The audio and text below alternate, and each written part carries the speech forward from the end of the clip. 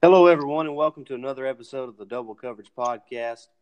As always, Stacy Blackwood here with Jake Thomas. Jake, how you doing tonight?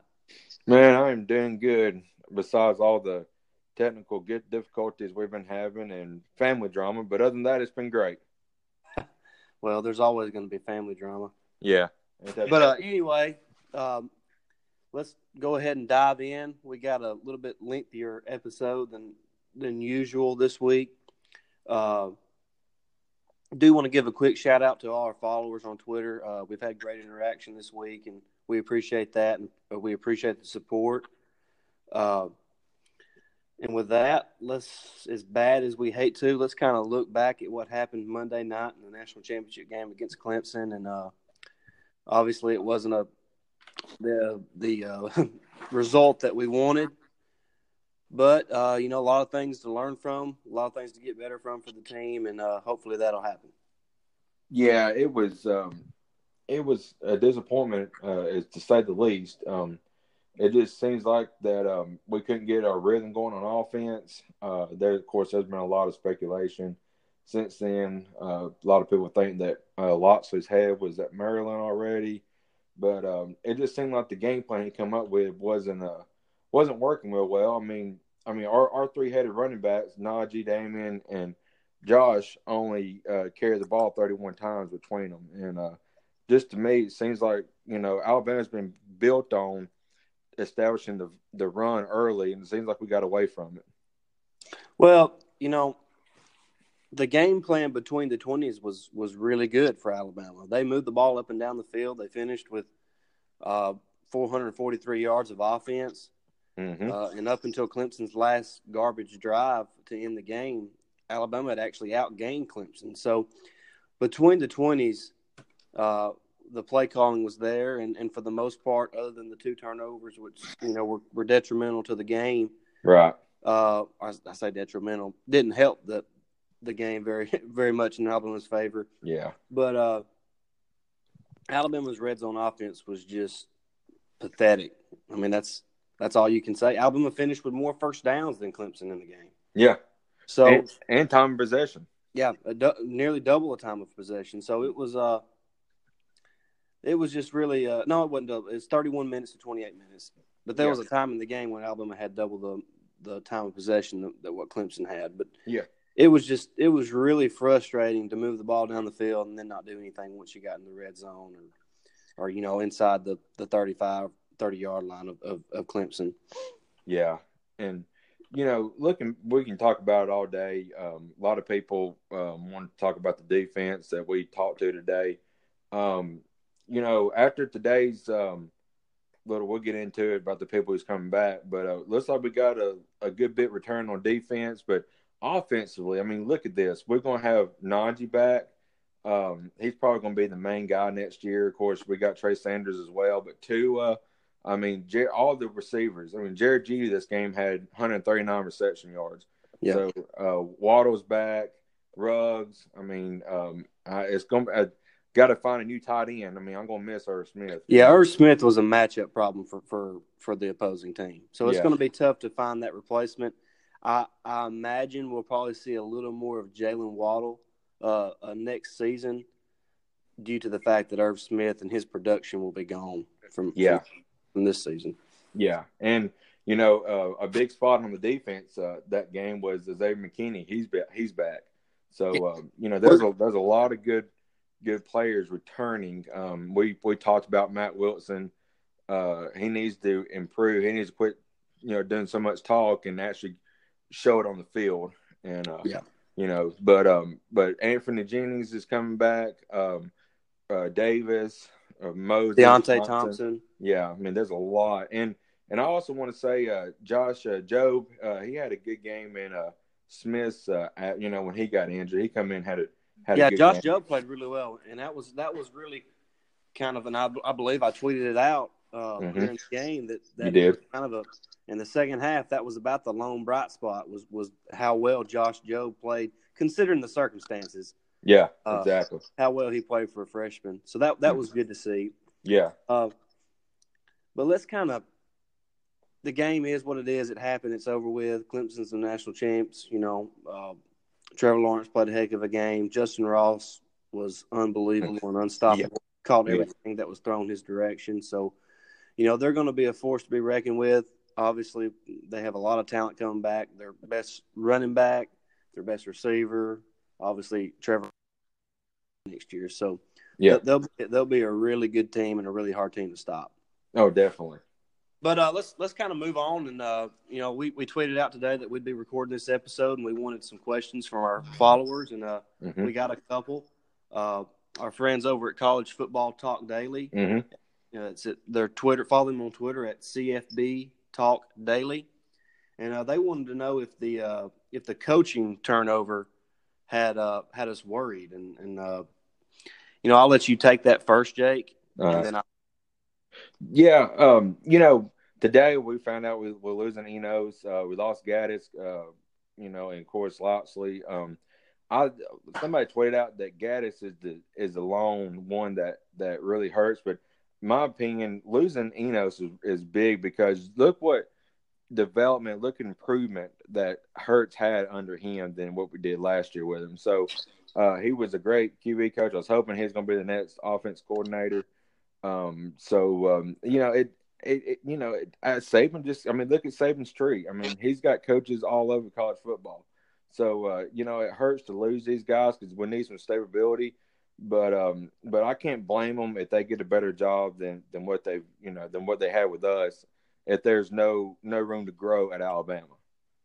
Yeah, it's it makes you wonder. And the Enos more specifically, was obviously Nick Saban was not going to offer him the offensive coordinating position. Yeah, that's obvious. Or he would have stayed on staff. Mm-hmm. Instead, he leaves for Miami to take the OC job there, and I think that's a good hire for Miami. Yeah, but like it hurts recruiting mostly right now. Yeah, but with the early signing period, it's really not that critical. Alabama signed most of their class. There's a couple other guys they're going after, so it's really not as detrimental as it might have been before the early signing period, losing coaches, at this stage. But, obviously we lost Brent Key as well. Jake mentions Loxley and Enos and Josh Gaddis. But, does it have me worried? No, because this is a every year thing, and it just seems like Saban, replaces them, and they just kind of learn to coexist and to build chemistry on the fly, and it seems to be working. Yeah. Now, like Jake said, I'd like to have some stability and keep some guys around for a few years. Right.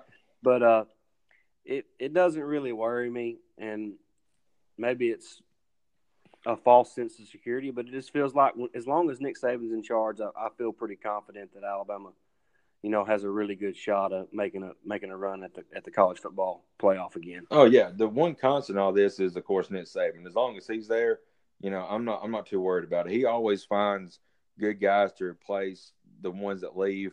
I got a question of my own. I'm going to ask you real quick. I was talking to some guys at work today, and Bobby Petrino's name come up as a potential OC hire. Do you see any that happening? No. I didn't think so either. No.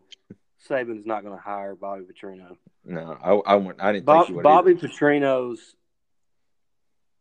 no. Yeah. I'm just going to leave it there. Yeah. We'll leave it at that.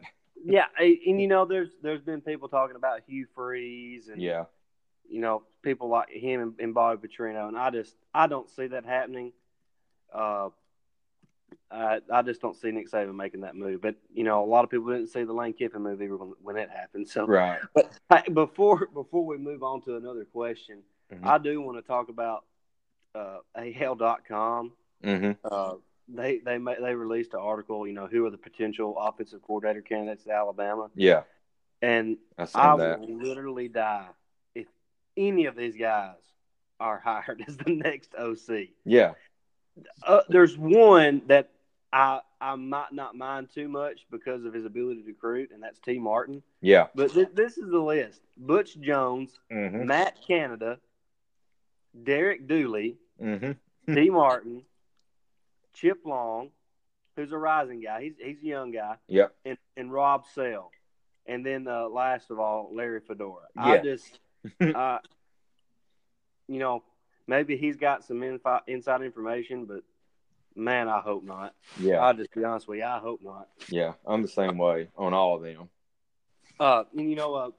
We had another question from Danny, whose Twitter is @BamaCardsPack. So make sure y'all give him a follow. He's a good follow for you Alabama fans. Yes. But his first question. It was earlier in the day. It was before the Enos was announced. He asked if Enos was leaving, if we thought he was leaving. Of course, we already know that he has, and we've already kind of touched on this. And he wanted to know if he did leave, who would the next OC be? So we've kind of been talking about that. It's kind of early to tell. I think we'll probably know a little more tomorrow once there's a little more talk out there. I'll be honest with you. A lot of people are tweeting at Lane Kiffin, and I know he's probably not going to leave. A head coaching job that he just took 2 years ago to be the OC at Alabama, but he done a really good job at Alabama. So obviously that would be an incredible hire, but it's a long shot. Yeah. And like I said, people's mentioned Hugh Freeze and Bobby Petrino, and then the list that AL.com sent out. It's going to be something to watch. It's going to be really interesting. I don't know. I'm not going to pretend like I know because I really don't have a clue who Nick Saban's looking at. Yeah, what I liked about Kiffin when he was there, when he threw his hands up before the ball was snapped and had it in the air like a touchdown, and it was. Every time he did that, he knew the play he called was going to get a touchdown, and he was right. I mean, it was awesome to see. Right. Yeah. Mm-hmm. Kiffin really did. He just, he rubbed some people the wrong way, but he was always fun to watch. He was. But and he's a great follow on Twitter, by the way. Yeah. But I know KC. She asked about the defense in the national championship game, and it was answered. Clemson just came out and outplayed. But the Alabama defense wasn't a great defense this year. Yeah. And, the injuries piled up, the lack of experience showed. And it all kind of cultivated and accumulated, and it really just made itself known in the national championship game against Clemson. They were really the only talented enough team to expose our defense for what they really were. It's an average defense this year. Without Q in the middle, wrecking. He was. I mean, he made a lot of plays for Alabama, and that without him. This defense would have struggled a lot more than what they did. Yeah, and losing 6 DBs to the draft, man, that hurt real bad. I mean, everybody says, well, you lose a 5-star and plug another one back. That's true, but they got to have playing experience. They got to get out there and get on the field and execute. And we just didn't have the execution in the backfield. Thompson has some bright spots. I'm glad he's coming back because I think he needs another year to polish. But of course, we got Surtain, and it looks like Job is coming in and going to be playing a lot next year. So there's a lot of good guys. But hey, and don't forget about Trayvon Diggs. Trayvon Diggs' injury was really critical for Alabama down the stretch. And, when you lose a corner that's 6'2", 195, with incredible length and athleticism, that's tough to replace. 6'2" corners don't grow on trees. I mean, it seems like they do because Alabama's got a pile of them. But he was really the most experienced corner that we had coming back, and then he gets hurt, and it hurt against the better passing teams later in the season. Yeah, it did for sure. But let's kind of steer away from football for right now. Let's kind of head into and dive into some Bama hoops. We gave them a hard time, more specifically I did, after they lost the Central Florida game and then the Georgia State game where they blew a 20-something point lead. And I was on Avery really hard and, it said if he didn't get it turned around that, he probably needed to go. But, since then, they're 5-1 in their last 6. They had 5 wins in a row and a lot of quality wins in that stretch. The big Arizona team, I know they're not the your daddy's Arizona, but they're still a really solid team. Yeah. And then, of course, last Saturday they got the big home win to open up SEC play against Kentucky. Yeah. And anytime you beat Kentucky, that's a big win. Oh, yeah, definitely.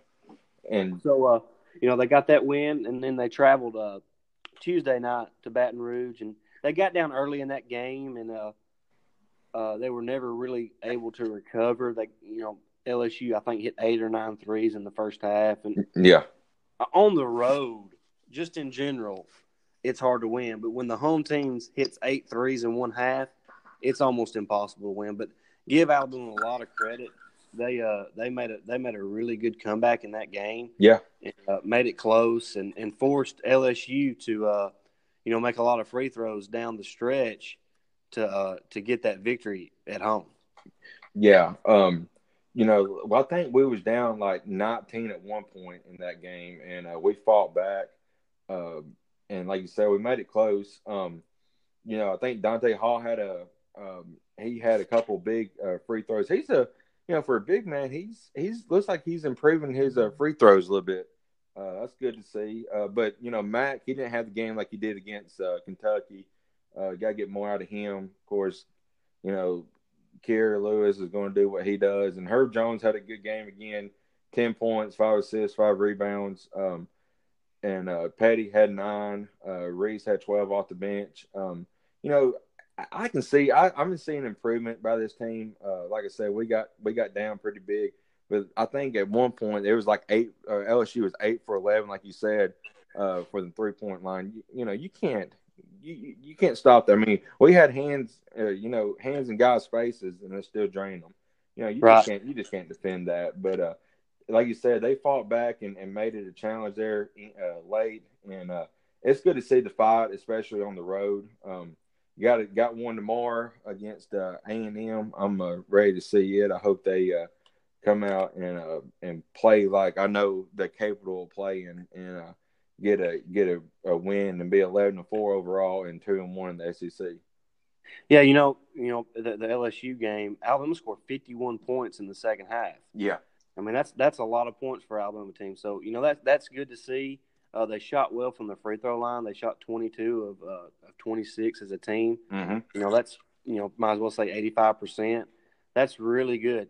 And Herb Jones has had 2 good back-to-back games where he's kind of filled up the stat sheet. Getting 10 points and 5+ rebounds and 5+ assists. Yeah, and he's always going to get a couple steals and draw a couple charges and yeah. But obviously, we need Tevin Mack to be a little bit more consistent. He only had 6 points in 19 minutes against LSU. Mm-hmm. But I seen something earlier today when Tevin Mack plays a certain amount of minutes, Alabama's undefeated, and when he plays less than that amount, they're 3-4 or something like that. So wow, it's. Here it is. Alabama is 7-0 when Tevin Mack plays 20+ minutes, and they're 3-4 when he plays less. Huh. So obviously, the Alabama's key is to play Tevin Mack at least 20 minutes, and they'll win every game. Yeah. Yeah. Obviously, that's not true, but it's Tevin Mack is a guy who's a volume scorer. He's going to have to take a lot of shots most of the time to get some points. Against Kentucky, he caught fire earlier and couldn't miss from the 3-point line. I think he made his first 6 3-pointers in that game. So, obviously, you can't expect that every game. Right. Somewhere between 6 and 22 is where Tevin Mack needs to be. If he can be between 12 and 15 a game from here on out, Alabama will be a tough team to beat with the bench they have and with Kyle Lewis running the point, Dante Hall protecting the rim and running the floor and catching lobs and getting offensive rebounds. Alabama will be a tough team to beat. They're going to be a tough out for most SEC teams. Yeah, and like I said, it's a big home game tomorrow against A&M, and you got to win. You got to win your home games because the road games are really really hard to win, and you better take advantage of your home opportunities. Yeah, and Texas A&M they're struggling this year. They got a losing record now. I think they're 6-7 overall. So they're 0-2 in conference play. So they're reeling, but they got some talented guys on their team. So you can't sleepwalk, and that's I think why the game is so interesting to me. is because the first two SEC games, you had to get up for because you get run out of the building if you didn't play well. Right. But this is a game to test to see if Alabama's grown. If they've matured some mentally, and they got T.J. Starks, A&M does, and he struggled this year. He played really well in the SEC tournament against Alabama. Yeah, he kept A&M in that game late, and then of course Colin hit that unbelievable floater at the buzzer. Yeah, that was pretty. Sent Alabama to the NCAA tournament. Yep. But Starks is struggling this year. He's only shooting 38% from the field and 62% from the free throw line. So, but he's capable. He's a really good player. He's averaging more turnovers than he has assists. So it'll be interesting to see that matchup between him and our child point guard and Kyra Lewis. Yeah, and A&M, they play Kentucky, and they made it close there for a little while. Kentucky ended up winning 85-74. So, they played Kentucky well, and Alabama played Kentucky well as well. So it's going to be a good game tomorrow. Yeah, I look forward to it. It's crazy. I'm looking at the spread here. Texas A&M is actually they're 5-8-0 against the spread, and Alabama is 5-8-1 against the spread. Oh, wow. That's kind of funny. And the spread's at 6.5, and the over-under is 147. So it'll probably be like a 5. It'll probably be a 6-point game or a 7-point game. It's probably going to be right on the money. Yeah. So like I said, they got to win that game because Alabama's next couple games are on the road. So they really need to win that home game in conference play because then they go to Missouri, and then next Saturday the 19th they play at number 3 Tennessee. So obviously that's going to be a massive game. But got to take care of the one at home, and you really need to take care of the one on the road at Missouri because you got to win a couple road games to finish above 500 in conference play. Yeah, and you mentioned Tennessee, but looking a little bit further, we got to play ranked 14th Mississippi State. We also got Auburn, who's 11th. Vandy on the road. We also still got Florida. So I mean, don't look past Ole Miss. Ole Miss is playing well. They are. They had a big win last night, I believe. They beat Auburn 2 nights ago. 2 nights ago, yeah. And really in convincing fashion, 82-67. So, they're really playing well. So that's you can't look past them. They're 12-2 on the season. So the SEC is just really tough, and Alabama plays at Baylor for the SEC Big 12 Challenge this season. So that's not a gimme game. So the majority of Alabama games are on the road. It seems like so. Really tough stretch, and like I said, I've been saying it 100 times. I know, but you have to win the home game. So, Alabama needs to come out and play well tomorrow, and get ready to have a couple road games later next week. Yeah, and it's funny. We always talk about how good the SEC in football is, but the SEC in basketball is getting just as tough now. Oh, I think the SEC in basketball might be tougher now than what the SEC in football is. Yeah, you might be. As far as top to bottom. Yeah, you're right about that. And I want to give credit to Avery Johnson. Like I said a few minutes ago, really gave him a hard time after the Georgia State debacle. And, I had every right. That was inexcusable.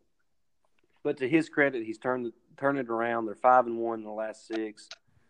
Their only loss on the road at a really talented LSU team. Yeah. Who was hot from the 3-point line. So, them kind of nights are going to happen. But, he's done a really good job the past few weeks. And, it's good to see. This team has a lot of talent. They have a lot of potential. So, hopefully they can get it all put together and, make a run in league play, make a run when it comes to SEC tournament time, and then hopefully – get into the big dance because that's the goal for this team. They're talented enough to make it, so they should make it. Yeah, and another thing about Avery, his recruiting, man, he's a great recruiter, and Trendon Watford was at the Kentucky game, so maybe that'll give us a little slight edge towards him. But Avery, recruiting wise, has been awesome for Alabama. Oh yeah, no doubt, and I think it was big to get a win. in front of Trendon Watford like that, especially the kind of crowd they have, considering that classes had not started back, and a lot of fans were in Santa Clara for the national championship game. Mm-hmm. It was really bad timing to play Kentucky as far as trying to create a home court advantage, but give the students some credit. There was a lot of students there, and give the fans credit. It was pretty much a packed house, and excuse me, it was great to see that crowd, and I think the crowd played a role in the game. They kind of kept the team motivated, it seemed like, and the team was excited to have the crowd there, and it was just a really, really good win. Yeah. And I do want to say I am so proud that we're not one of those regnet schools that rush the court after beating Kentucky. Yeah. We don't do that in football either. I just wanted to put that out there. Yeah. But you touched on Avery Johnson's recruiting. He's recruited really well. Got a top 20 class right now, and mm-hmm. like we said, Trendon Watford's still on the board. We got Jawan Gary, the number 72 overall player in the country. Jalen Forbes, the number 85 overall player, and then Jaden Shackelford, the number 98 overall player. So 3 top 100 players committed. That's really good. Obviously, all them guys are already signed. So obviously, Trendon Watford is really the only guy that they're really targeting for the 2019 class. The 2018 class obviously included Kyra Lewis, and that was good to get him. Yep. We haven't seen Deontay Wood. I think he's out the whole year with an injury. Mm-hmm. But I keep hearing that we're probably going to see Javion Davis Fleming, and I look forward to seeing him. He's a big guy, 6'9", 250, 260. So it'd be nice to try to get him in the lineup sometime. I don't know. I hadn't heard anything lately on that, but it would be nice to see him. But, that class was a top 25 class. And like I said, it's a top 20 class right now for the 2019 with Trendon Watford still on the board. So Avery's done a really good job recruiting. He's brought a lot of positive energy to the program. Obviously, in a few years, the Coleman Coliseum is going to have a facelift, and it's going to look much better. And it's really been needed for a long time. Yeah, it has.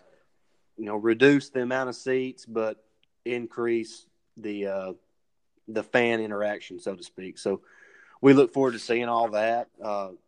Hopefully, Avery's here for the long haul. Hopefully, he can keep things rolling. Yeah, recruiting and on the court. So we look forward to that. We look forward to the game tomorrow. And hopefully they'll get us a win. Yeah. Me too. I hope so. But, that's all we got for tonight. Hope y'all enjoyed it. We enjoyed it. Make sure you follow us on Twitter.